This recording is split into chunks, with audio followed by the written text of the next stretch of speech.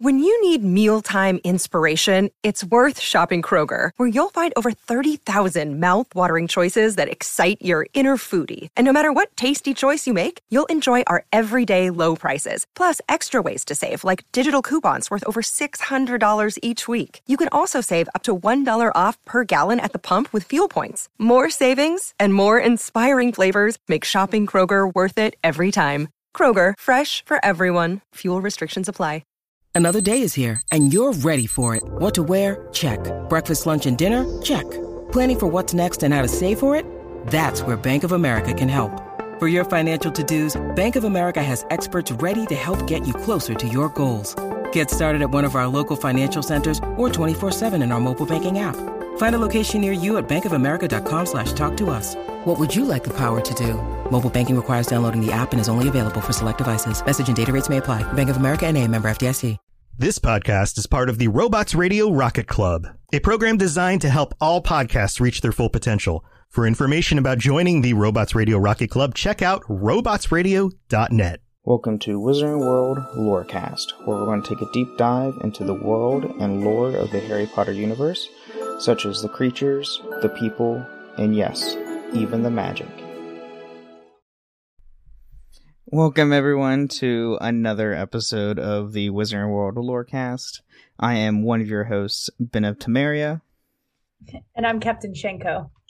And if you've been following the Lorecast, we just ended a three-part episode for the origins and nature of magic in the Wizarding World. And segueing from magic, we are going into Wandlore. And very, very exciting. It's super exciting. I love wands. I own 3. I have Harry's. I have one from like 15 years ago from some random wand shop. And then I have my own oak wand from Ollivander's. I used to have Cho Chang's wand, and I had the interactive one. And for anyone, because this is just, most people are just listening to this, I'm Korean, so I thought it was funny to buy Cho Chang's wand, because that's my sense of humor. But I recently gifted that, well, not recently, last Christmas, to my friends, because they just had a baby, and they took their baby to Wizarding World so that she could see everything, and she loved watching the people do the spells. So that's where my wand is. That's awesome. And yes, if you don't own an interactive wand, go get one. They're on Universal's website. Or if you want to just even do it like a more traditional and probably the best way, go to the Wizarding World, go to Ollivander's, and buy your own wand. And you can cast spells all over the park. There is even a map that it's packaged with every wand. At least every interactive wand, and it shows you what spells and where you can perform these spells. It's really fun, and it's actually kind of difficult if you're not precise. So, really cool. And I enjoyed it a lot when I had the wand. I let my mom use it. She's a bigger Harry Potter fan than I am. That's saying something. And considering that we're here, right? But right. She loved it. Now it's with my niece, so I don't think it could be in much better of a place. Mm-hmm. And fun fact, the wand motions for like casting the spells at the park are the same exact wand motions you have to do on the mobile game Hogwarts Mystery. Ooh, very exciting. Coincidence? I think not, because it's owned by Warner Brothers and Wizarding World. So let's jump into the history, because I think we've got quite a bit to cover for wands. Yeah, we actually do. We do have quite a bit of history. So wands were developed in Europe, go figure, at an unknown point, though it was known that it was in the BC era. The Ollivander family started manufacturing wands in 382 BC, and over time they earned a worldwide reputation. In the 13th century, the Elder Wand, which would become known as the most powerful wand in existence, was created. The first witch who was a wand maker in North America was Irish witch Isolde Sayre names, who came to North America and started making wands for her adopted sons and students for her school, Livermore, and with her husband James Stewart. With the passage of Rapatort's Law, No child was allowed a wand until they arrived at Livermore, and they had leave them there during the holidays until they reached the age of 17. By the 1920s, the use of wands had become common in North America, although every witch and wizard, including tourists, needed a wand permit. So just like if you need to hold your own modern wand, quote unquote, in any city, you need a permit because it's a weapon. So, yeah. At an unknown point in the history, wands were introduced to Asia. Cherry wand masters received special prestige at, and you can probably help me out with this, I think it's Mahutakoro School in Japan. In the 20th century, wands were introduced to Africa, where they were less commonly used compared to other parts of the world, and there was at least one known business specialized in tuning wands to improve their performance. Repair services were also available. Okay, where was that repair wands service? Wands are like sports cars. Yes. Tune and repair your wand. Where's the repair shop with Ron? Like what happened? What the heck? I mean, there's a lot of kids in that family. I think the wand repair budget's probably non-existent. Fun fact: his wand was actually a hand-me-down from his one of his brothers. I think it was Charlie's. I recall from the book. Wand preference is genetic. Yes, it can be, apparently. So magic and wands. Magic with a wand was usually performed with an incantation, but more experienced wizards could cast non-verbal spells, which they conceal the spell until cast and might therefore prevent an opponent from accurately protecting him or herself in time. Wands were referred to as quasi-sentient because their being imbued with a great deal of magic made them animate as an inanimate object could be. And then every single wand was unique and would depend on its character, on the particular tree and magical creature from which it was derived its materials. Moreover, each wand, from the moment it's found its ideal owner, would begin to learn from and teach its human partner. So they're like, basically wands are semi-sentient, obviously, because of the whole thing, wands choose the witch or wizard. And a wand can reject a witch or wizard as well. Correct. And we see that actually in the films where Draco's, it's mainly in Deathly Hallows we really see this in.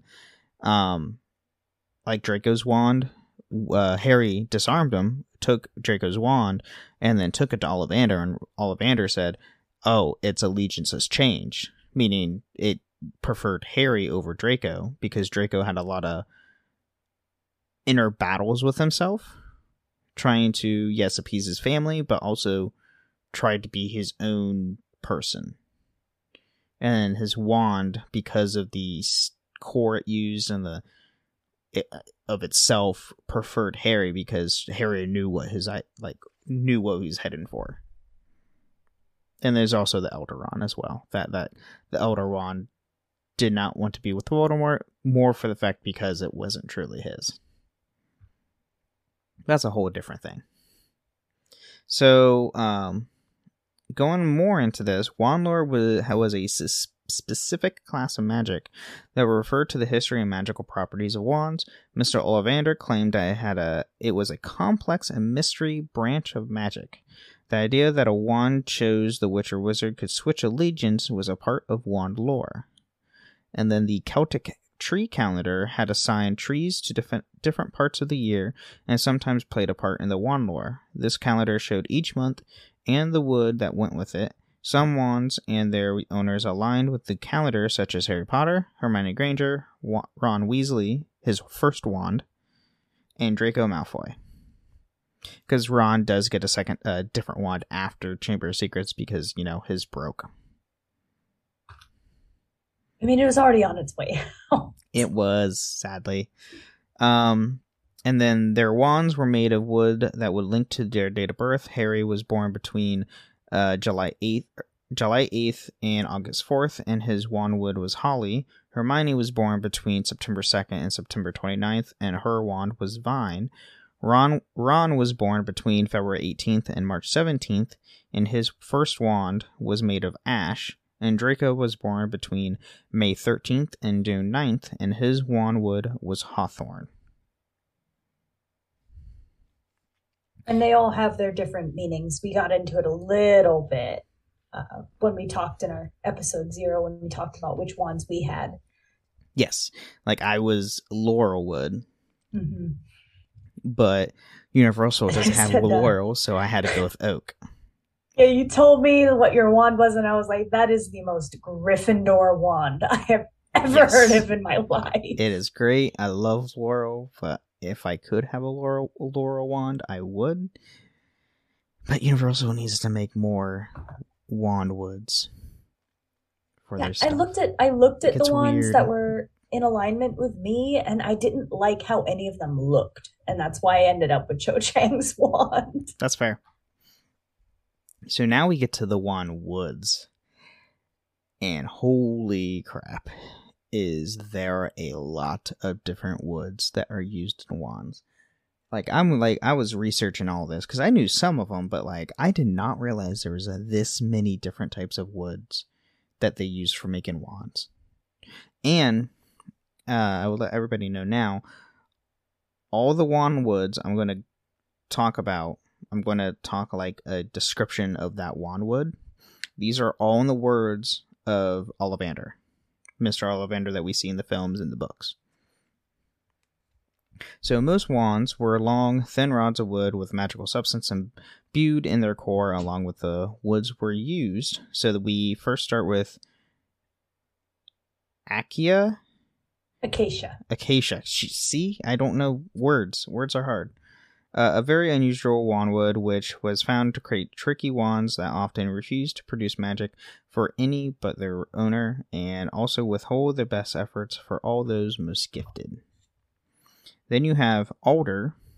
Alder is an unyielding wood, yet has been discovered to the ideal owner is not stubborn or obstinate, but often helpful, considerate, and most likable. Alder wood is well suited for making flutes and pipes and for building bridges. Older people are adventurous travelers and confident decision makers who trust their inner voices. Older people should work hard and maintain a balance between work and play. And then, good for workaholics. Yes, alder wood. So alder wands are good for workaholics. Now we go to apple. Applewood wands are not made in a great number. They are powerful and best suited to an owner with high aims and ideals, as this wood mixes poorly with dark magic. So, apple is not good for anybody trying to be evil. So if you go to Ollivanders and an Applewood wand picks you, chances are you're not the twist villain. True, yes. Then we have Ash. The Ash wand cleaves into one true master and ought to be not passed on or gifted to from the original owner because it will lose power and skill. This tendency is extreme if the core is of a unicorn. Tools, magical and ordinary, made from ash are especially productive, as ash trees are known to attract energy. Ash people are kind and generous with the gift of seeing what is beautiful in the world and in others.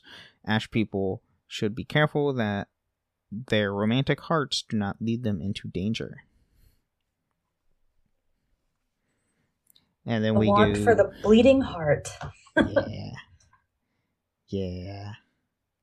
And then we have aspen. Wood quality aspen wood is white and fine-grained and highly prized by all wand makers for a stylish resemblance to ivory and usually outstanding charm work. And then beech. The true match for a beech wand will be if young, wise beyond his or her years, and if full-grown, rich in understanding and experience.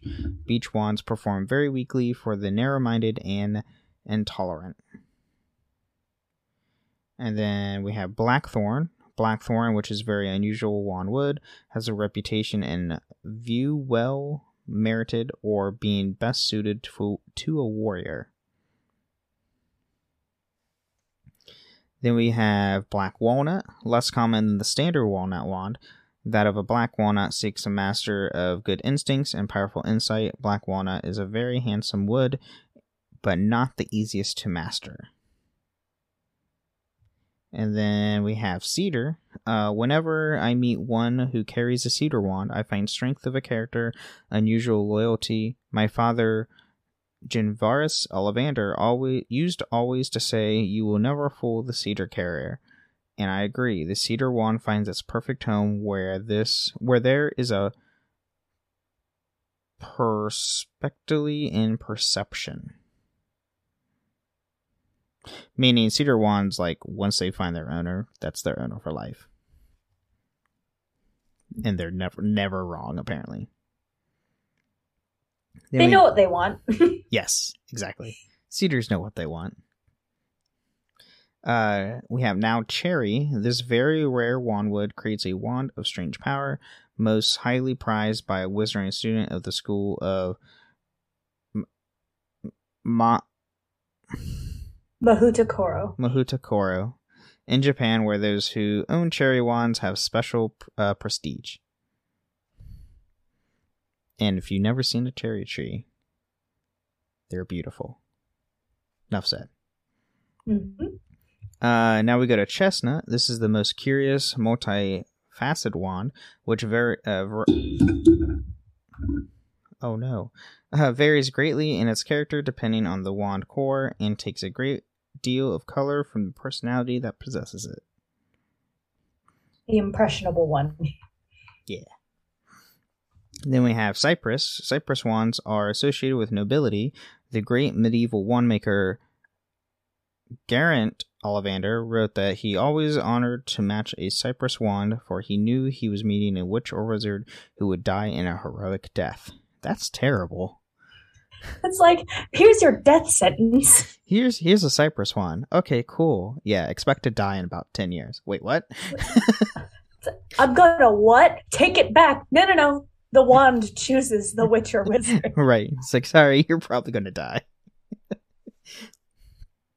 Now we have Dogwood. I have found that matching a dogwood wand with its ideal owner is always entertaining. Dogwood wands are quirky and mischievous. They have playful natures and insist upon partners who can provide them with scope for excitement and fun. I can only think of Tonks when I hear this. Because, like, if you play Hogwarts Mystery, Tonks, which we all see Tonks in Order of the Phoenix. And in the book, that's where she's, like, truly introduced. But in Hogwarts Mystery, she is a very mischievous and trickster while she's at school at Hogwarts. I can totally see her having Dogwood. Just because... So we don't know what she has. I don't know on the top of my head. I think we do, possibly, but I don't know on the top of my head. Then it goes to Ebony. This jet black wood has an impressive appearance and reputation, being highly suited to all manners of combative magic and to transfiguration. And then we have the English Oak, a wand for good times and bad. This is a friend as loyal as the wizard who deserves it. Wands of English Oak demand partners of strength, courage, and fidelity. And then we have Elder. Ooh. The rarest wand wood of all, and reputed to be deeply unlucky. The Elder wand is trickier to master than the other. It contains powerful magic, but scorns to remain with any who is not the superior of his or her company, and it takes a remarkable wizard to keep the Elder wand for any length of time. Well, I wonder why, because it has a thing to where whoever kills the owner gets the wand.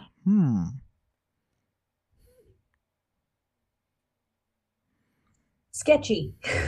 Pretty much. The wand is a serial killer, not the owner. Yes.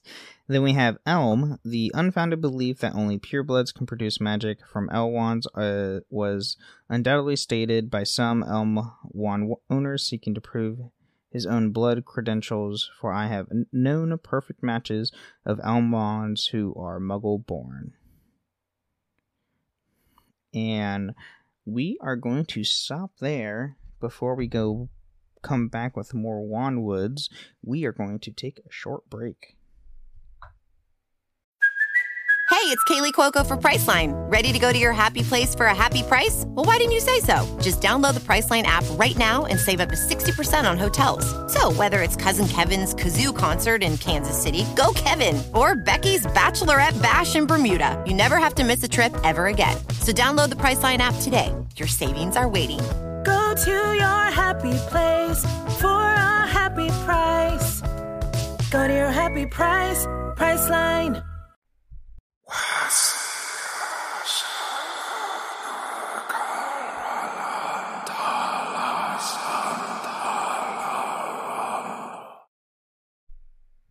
And welcome to the middle of the show, where we talk about everything with the show that has nothing to do with the lore of the Wizarding world.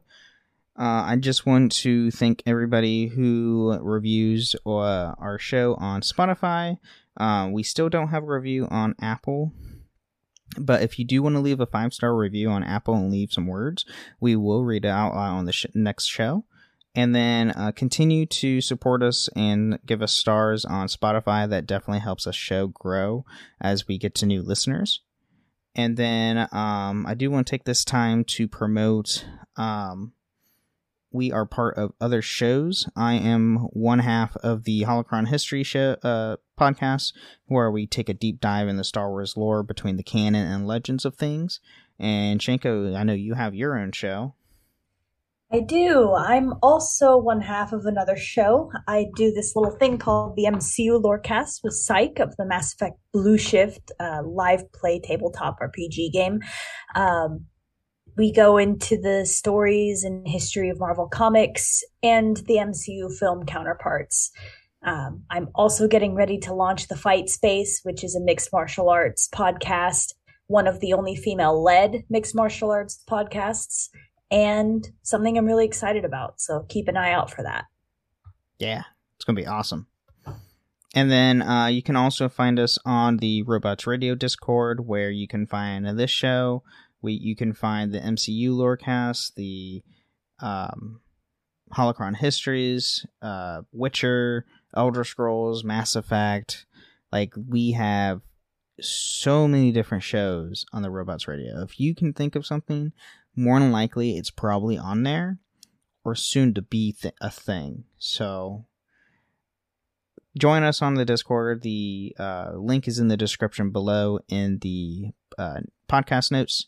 And then also, I just want to let everybody know, follow us on Twitter at WWLorecast, and you can also email us with topics and all that fun stuff at the Wizarding World Lorecast at gmail.com. And then I've been thinking about this. I think we might be doing live shows in the near future. So follow us on Twitter. There'll be updates on there to go follow. It's probably going to just go through my personal Twitch, to where that's where I'm going to be streaming the Holocron History show and this show going forward. And I will also be streaming a bunch of games for both shows as well. Only if I could stream older Harry Potter games. But, like that, what was it for the PS2 with Flat Hagrid? Yes. Yeah, Sorcerer's Stone with Flat Hagrid. I always enjoyed playing Prisoner of Azkaban. I don't know why. I just loved playing that one specifically. But you can't get any of the old Harry Potter games. Like, it's just like Warner Brothers doesn't have the game rights for them, because I think the developers actually went bankrupt or something, or they got absorbed to where they couldn't do anything anymore with them. I have no idea. But what console do you have? I have a retro gaming store in my town. I only have the newer stuff. So I have PC. You have to buy a whole PS2 just to play old Harry Potter games? Or a GameCube. Or original Xbox. It was on multiple consoles, but you can bet, like, once Hogwarts Legacy drops, I will be playing that, and I will be streaming it. I will buy a second copy on PC. I'm getting it on PlayStation 5, but you bet I will probably buy one on PC just so I can stream it. Because why not? Oh, people would love to see it. I would love to see it. Right? And then I'll probably get back into streaming some Star Wars stuff. I am big into the Elder Scrolls, so you'll probably see me like stream Skyrim, maybe a ESO, stuff like that. But it's going to be a lot of fun. Follow the Twitter, get more info. You can even follow my personal Twitter at Bennett Tamaria. It's literally just my name. So, easy, fun stuff. But anything else to add for the mid-break? That's it from me. All right, well, let's get back into it.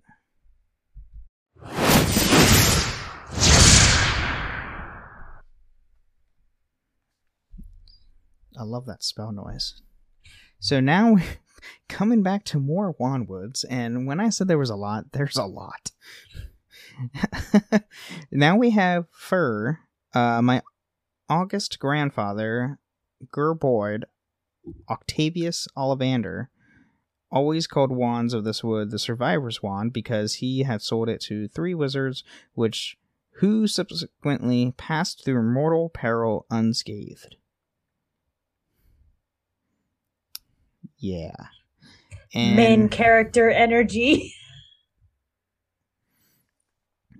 Then we have Hawthorne, the woodmaker or wandmaker Gregorovich wrote the Hawthorne makes a strange contradictory wand as full of paradoxes as the tree that gave it birth, whose leaves and blossoms heal, yet those cut branches smell of death.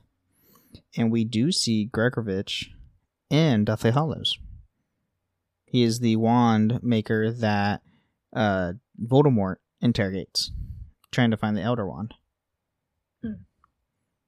Then we have Hazel, a sensitive wand. Hazel often reflects the owner's emotional state and works best for the master who understands and can manage their own feelings. So someone in charge of their feelings. Sounds like a Virgo. That's fair. That's true. Now we have Holly. Holly is one of the rarer kinds of wandwoods, traditionally considered protective. It works most happily those who need help overcoming a tendency to anger and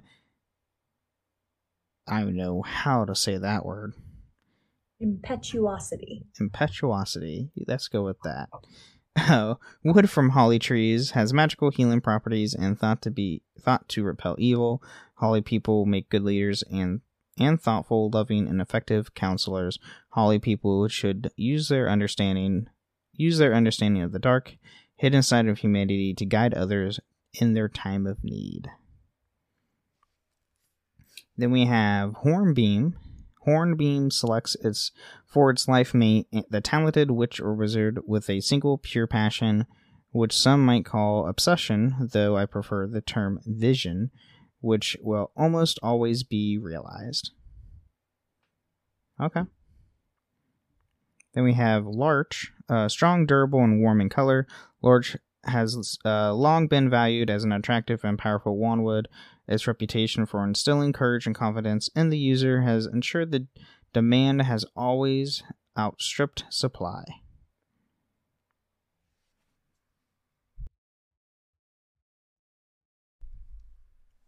And then we get to my wandwood, Laurel. It is said that a laurel wand cannot perform a dishonorable act, although the quest for glory, a not uncommon goal for those best suited for these wands. I have known laurel wands perform powerful and sometimes lethal magic. So it'll kill in honor, but not for just any reason. Correct. So if it's self-defense, yeah. And only for its person. Yes, exactly. And only it's for its user. Then we have Maple. I have often found those by chosen by Maple wands are by nature travelers and explorers. They are not stay-at-home wands and prefer ambition in their witch or wizard. Otherwise, their magic grows heavy and lackluster. Then we have Pear. This golden tone wood produces wands of splendid magical power, which gives them the best in the hands of the warm-hearted, the generous, and the wise. Possessors of pair wands are, in my experience, usually popular and well respected. Then we have pine. The straight-grained pine wand always chooses an independent and visual master who may be perceived as a loner, intriguing, and perhaps mysterious. Pine wands enjoy being used creatively and, unlike others, will adapt unprotestedly to new methods and spells. So it's very adaptable, apparently. Then you have the poplar. Poplar? If you seek integrity, search first among the poplars. Here is a wand to rely upon of consistency, strength, uniform power, always happiest when working with a witch or wizard of clear moral vision. Someone who is very on their moral compass, apparently.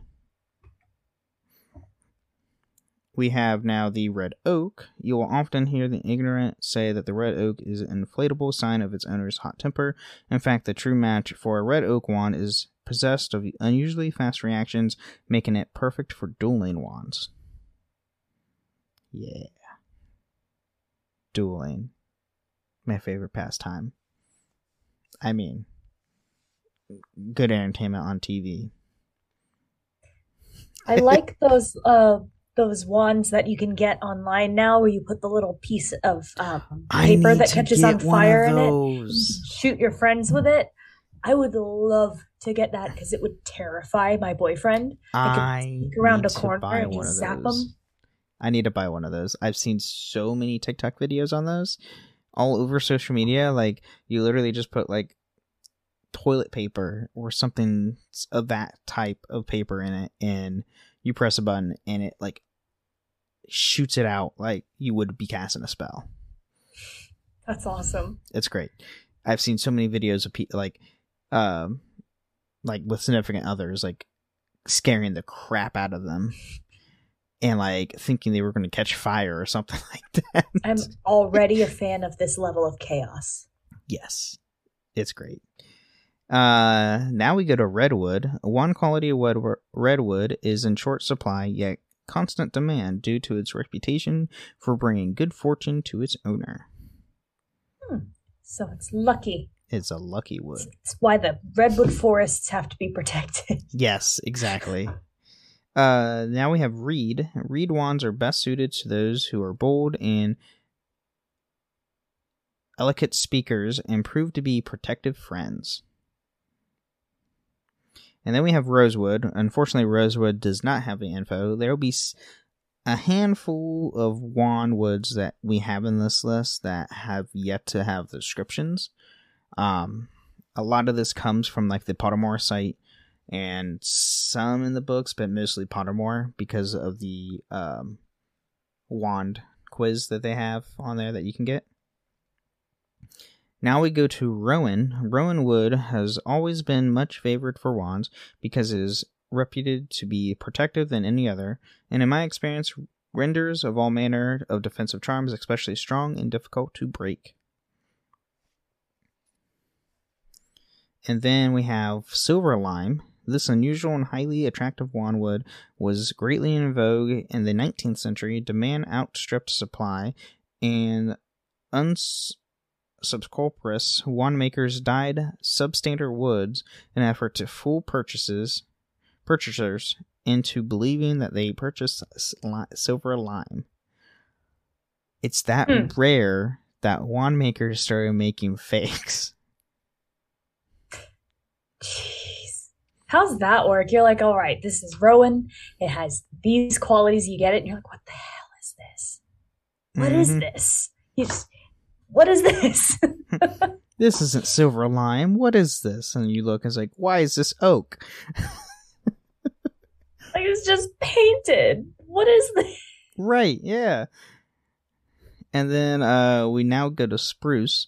Unskilled wand makers called spruce a difficult wood, but in doing so, they reveal their own inaptitude. It is quite true that it requires particular deftness to work with spruce. which produces wands that are ill-matched with cautious or nervous natures and become positively dangerous and fumbling fingers.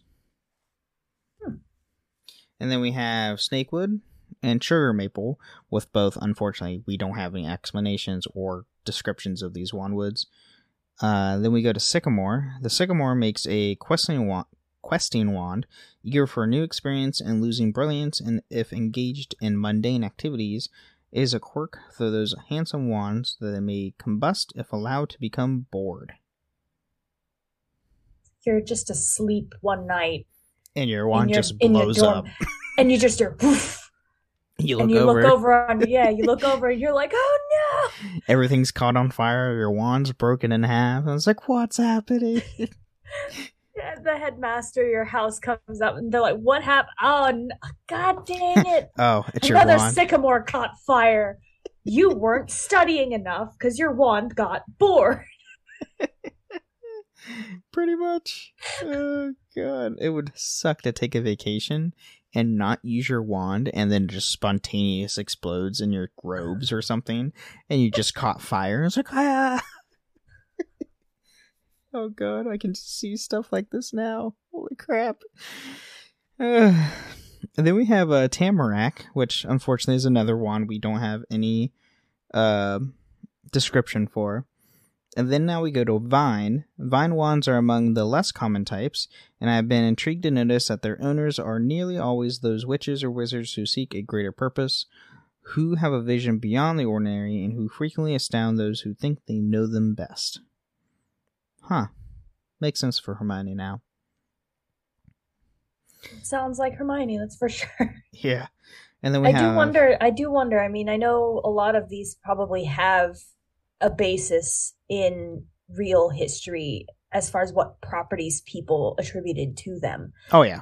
And I have to wonder where the properties I want like we had stated before, and what's accurate to the lore is that the wand chooses their owner, basically. I have to wonder how many of the character traits were pulled from what wood the wands are constructed of rather than the other way around, and how much of the character development plays into what attributes are given to the wands within Harry Potter specifically. Right, yeah, because I mean at the get-go, like, wand words weren't a thing. Like, they weren't a thing until towards the later, like, mostly I think not till Half-Blood Prince or Deathly Hallows is when we started getting more like actual like wand woods. I mean, there's a little bit we do get in like Sorcerer's Stone when Harry goes to Ollivander's, but like that was it. Like he explains very briefly, and then he says, because he gives it the little bit of lore bit where he says there's only been one person with this combination. So, and your Phoenix only gave one other feather when Phoenixes only give normally one feather. And it goes more into the woods, like, oh, I know your mother and father, they got their wands here, I know what they are, and he gives in detail, like, oh yeah, that's this type of wand and this long, oh, maybe you should have this one and whatnot. And that's all we got in Sorcerer's Stone, and then we didn't get any more wand woods until we get to Deathly Hallows, is when they started actually going more on that with having Ollivander back in the movies, and then also of Harry constantly using different wands.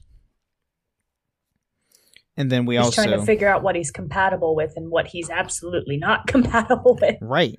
Yeah. And then you also have to, like, they didn't start making their wands uniquely look like their looks of their wands unique until Prisoner of Azkaban is when they started actually giving their wands an actual like unique flavor of their look and style.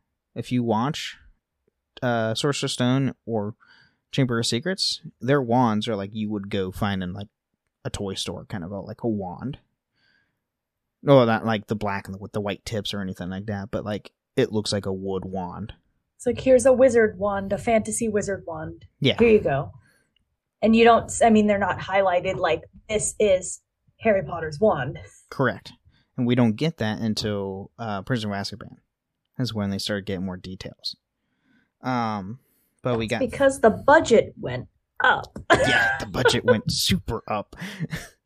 And then now we have 3 more left. We have Walnut, highly intelligent witches and wizards ought to be offered a walnut wand for trial first, because in 9 cases out of 10, the two will find each other their ideal mate. I'm guessing a lot of Ravenclaws end up with Walnut. I would think so, yes. And then we have Willow. Willow is an uncommon wandwood with healing powers, and I've noted that the ideal owner for a Willow wand often has some unusually unwarranted insecurity, however well they may try to hide it. And the last but not least, we have Yew. The Yew wands are among the rarer kinds, and the ideal matches are likewise unusual and occasionally notorious. The wand of Yew is reputed to endow its possessor with the power of life and death. So, yeah, Yew wands are probably no-go for on anything, because apparently, like, I'd imagine most dark wizards have Yew wands. Or some. I can't remember what Tom Riddle had. I think he had a Yew wand. I think his is made of yew. I think. I could be completely wrong. I'm just trying to recall this from my memory. I just opened the page. Let's see. Yes. Yes, Tom Riddle was a known user, and actually the Willow wand was used by Lily Potter. Oh, there we go. Well, with Willow being like with healing properties, it makes sense. Because Lily was she was gifted in healing spells and charms, and then also she was gifted in something else. I can't remember which. Was it potions? Might have been potions. I can't remember what she was gifted in. But that's what we got on Wandwoods. And then starting next week, we will go more into the wand cores and go more into more other different types of Wandlore. But mostly like with the cores and other aspects of the wands, which is exciting. It's insane to me how many different variations there can be, because for most of the described woods, there are known users across the lore, which I think is really interesting. Yep. And then once we go into next week, like looking up the wand cores, like there's the 3 main ones that we all know: Unicorn, Dragon Heartstring, and Phoenix Feathers. But I didn't realize there was like, hey, here's like a dozen other different types of wand cores that exist. And I was like, what? There's more than 3? What? But the 3 we get, and we'll go over this next episode, are the most common compared to a lot of the others. But as I said, we'll go that more in depth with that next week. And remind me, Shinko, what was your wandwood that you got? What I forget what I said, because it's in one ear and out the other with me. See, I've got it saved in one of my show notes, I think. I want to say it was alder. Alder? Okay. Yeah, I think I had alderwood. Okay. Yeah, and then I had Dragon Heartstring core. I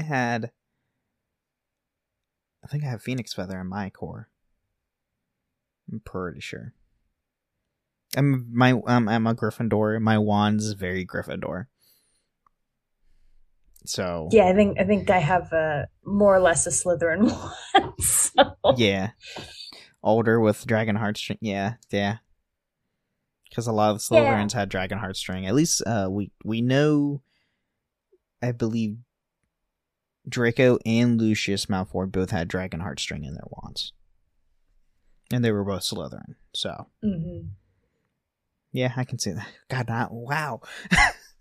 Yeah, and then that whole, like, you need to maintain a work-life balance thing in the Alderwood description. Thanks for the call-out, Wand.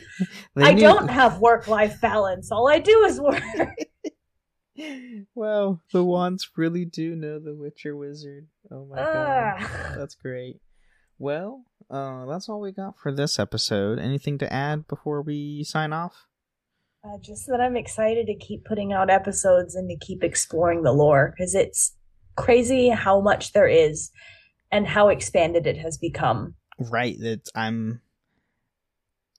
insane on how it's like, and we say this almost every, like, the last 4 episodes we've done. It's insane on how this world has grown in 20 years. Mm-hmm. Like, Harry Potter's been around. It came out in, what, 94? 95? Like, I remember when the books were still coming out. Oh, yeah. I was my mom was a huge fan of the books. Like, I think she started reading them when the series had not yet been completed. I want to say Deathly Hallows had not yet come out by the time my mom made her way through the rest of the books. And then she was at the store the day of release to get Deathly Hallows. That's awesome. And then we went to a bunch of the movies to go see them. I think I saw Deathly Hallows part 1 and part 2 like 3 times a piece, because I had to go with all my different people, and it was just, it is crazy how big the universe has become, because I don't think there was ever a concept of how large it would grow to be. I don't think anyone ever is become a worldwide phenomenon. Like, it is highly celebrated in the UK for very good reasons, obviously. Like, September 1st is Return to Hogwarts Day, which I didn't realize that was like a legit thing until like this year. And I guess it's been a thing for the last 10 years or something like that. So in the UK, at King's Cross Station, they have an actual event where the Hogwarts Express leaves King's Cross Station at platform 9 3/4. And how much is a ticket? Sign me up. And they even have a caged up. It's fenced in, but trolley going into platform 9 3/4. Like, half of the trolley's like already in the gateway, and then you can get photos and stuff like that. It's not caged off. It's just out in the open. Oh, is it? Like, I know for a little bit they did have a cage for a little bit. I think during the events they do. Yeah, I think they caged it for COVID too, because they didn't want hundreds of people going up there and touching it.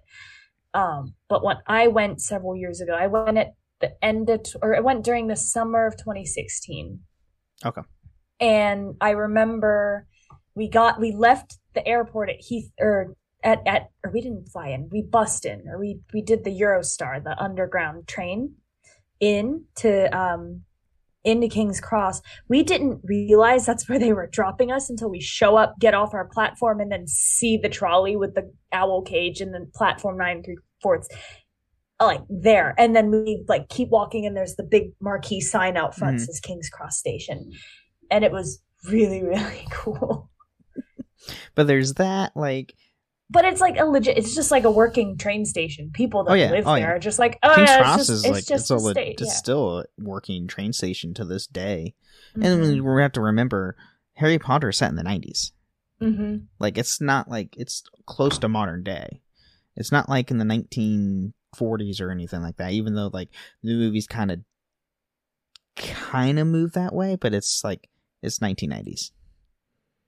It's just because of the medieval fantasy setting, kind of, because Hogwarts, you think it's earlier, but it's not. Yeah, it's like, you guys are still using quills. I'm pretty sure they had ballpoint pens in the 90s. Oh yeah.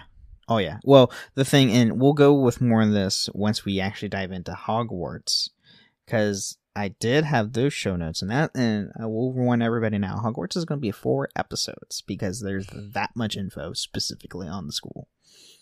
And it actually talks about why they don't use modern day stuff. And it makes like, oh, I guess that kind of makes sense for a magical school. But yeah, it's insane. And like, on top of that, not just the whole King's Cross Station thing, but we they just announced for this year, like starting next year, we are going to get the first ever Wizarding World Festival. There's going to be a full-on festival specifically for Wizarding World. Now, there's still no info. We just know it's next year. We don't know the locations, so obviously Universal Orlando. Obviously, please, I live in Florida. Right. Obviously, like there will be one in the UK, and they'll probably do a different time and date and location, obviously, for the US, because they've been doing events the last couple of years, specifically like the Forbidden Forest event, the Return to Hogwarts event, and there's like a Yule Ball event. They've been doing a bunch of like showcases and props and stuff, like doing tours with stuff with the Wizarding World and Harry Potter films in the UK, and they've been doing stuff in the US as well on different locations and dates on the East and West Coast. I'd imagine they'll probably do something very similar to the Wizarding World Festival. As long as it's on the East Coast, I'm going. It doesn't matter. As long as it's on the East Coast and I can get a plane ticket. I don't care where. I'm going. Yes, I agree with you. I mean, we can't necessarily have the Wizarding World Lorecast unless we make a presence at an event like that. Right, exactly. And who knows? We could be special guests by that time. Right? That would be awesome. And please welcome the hosts of the Wizarding World Lorecast. That'd be awesome. But that is all we have today on this episode. We will catch up with everybody next week. And remember, the wand chooses the witch or wizard. Night, everyone. Thank you for listening to Wizarding World Lorecast. You can find us on the Robots Radio Discord at robotsradio.net. You can follow us on Twitter at WWLorecast, and you can email us at wizardingworldlorecast@gmail.com. And if you want to find more of us, you can follow me on the Holocron Histories podcast with my co-host Teacup, to where we take a deep dive into the Star Wars lore. Or you can follow Captain Shenko with Psych88 on the MCU Lorecast, where they take a deep dive into all things Marvel.